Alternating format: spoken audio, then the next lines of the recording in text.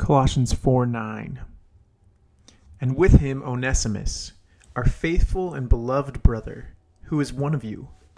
They will tell you of everything that has taken place here.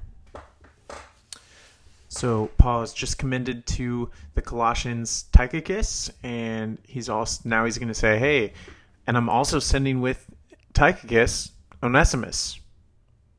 And Onesimus, you may recognize the name from the book of Philemon. Onesimus was a slave to Philemon, and he ran away. And in the course of his travels, he met Paul, became a Christian, and Paul sends him back to Colossae and back to Philemon. And there's a letter to Philemon. I hope to unpack that letter in potentially November of this year. But he sends an individual letter with Onesimus to Philemon, and that unpacks just a rich theology of brotherhood and family, and how Philemon should treat Onesimus not as a slave, but as a beloved brother. And so we won't get into the book of Philemon here, but Paul is also taking care to restore Onesimus to the whole community. He doesn't want any backtalk or gossip or slander behind Onesimus's back. He's clearing everything up by saying, hey, I'm commending Onesimus to all of you. And Onesimus is faithful.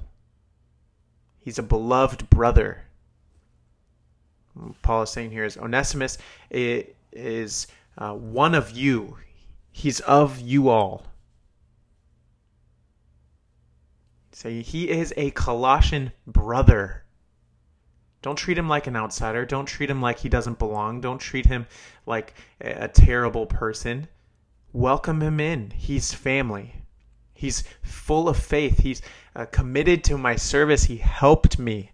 He was great help to me in my imprisonment, is what he'll go on to say in the letter to Philemon.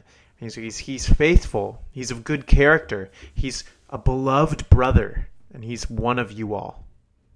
I think the lesson we can take from that is that within our churches, yes, we hold one another accountable for sin, but we should do everything in our ability to fight factionism.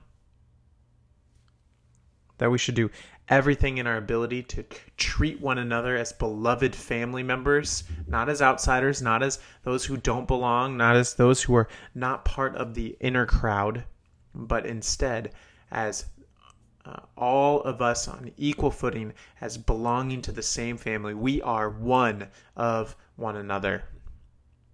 And then Paul concludes with the statement, they will tell you of everything that has taken place here. And so for the third time in 3 verses, Paul is making clear that these two guys are going to tell you what is happening with me. And I just love this emphasis. I sum up verses 7 to 18 with the idea of don't forget to pause, invest in relationship, praise faithfulness, and call for more. And all of those elements are present here in this opening of his greetings. He's praising Onesimus' faithfulness. He's establishing the relational connection of family.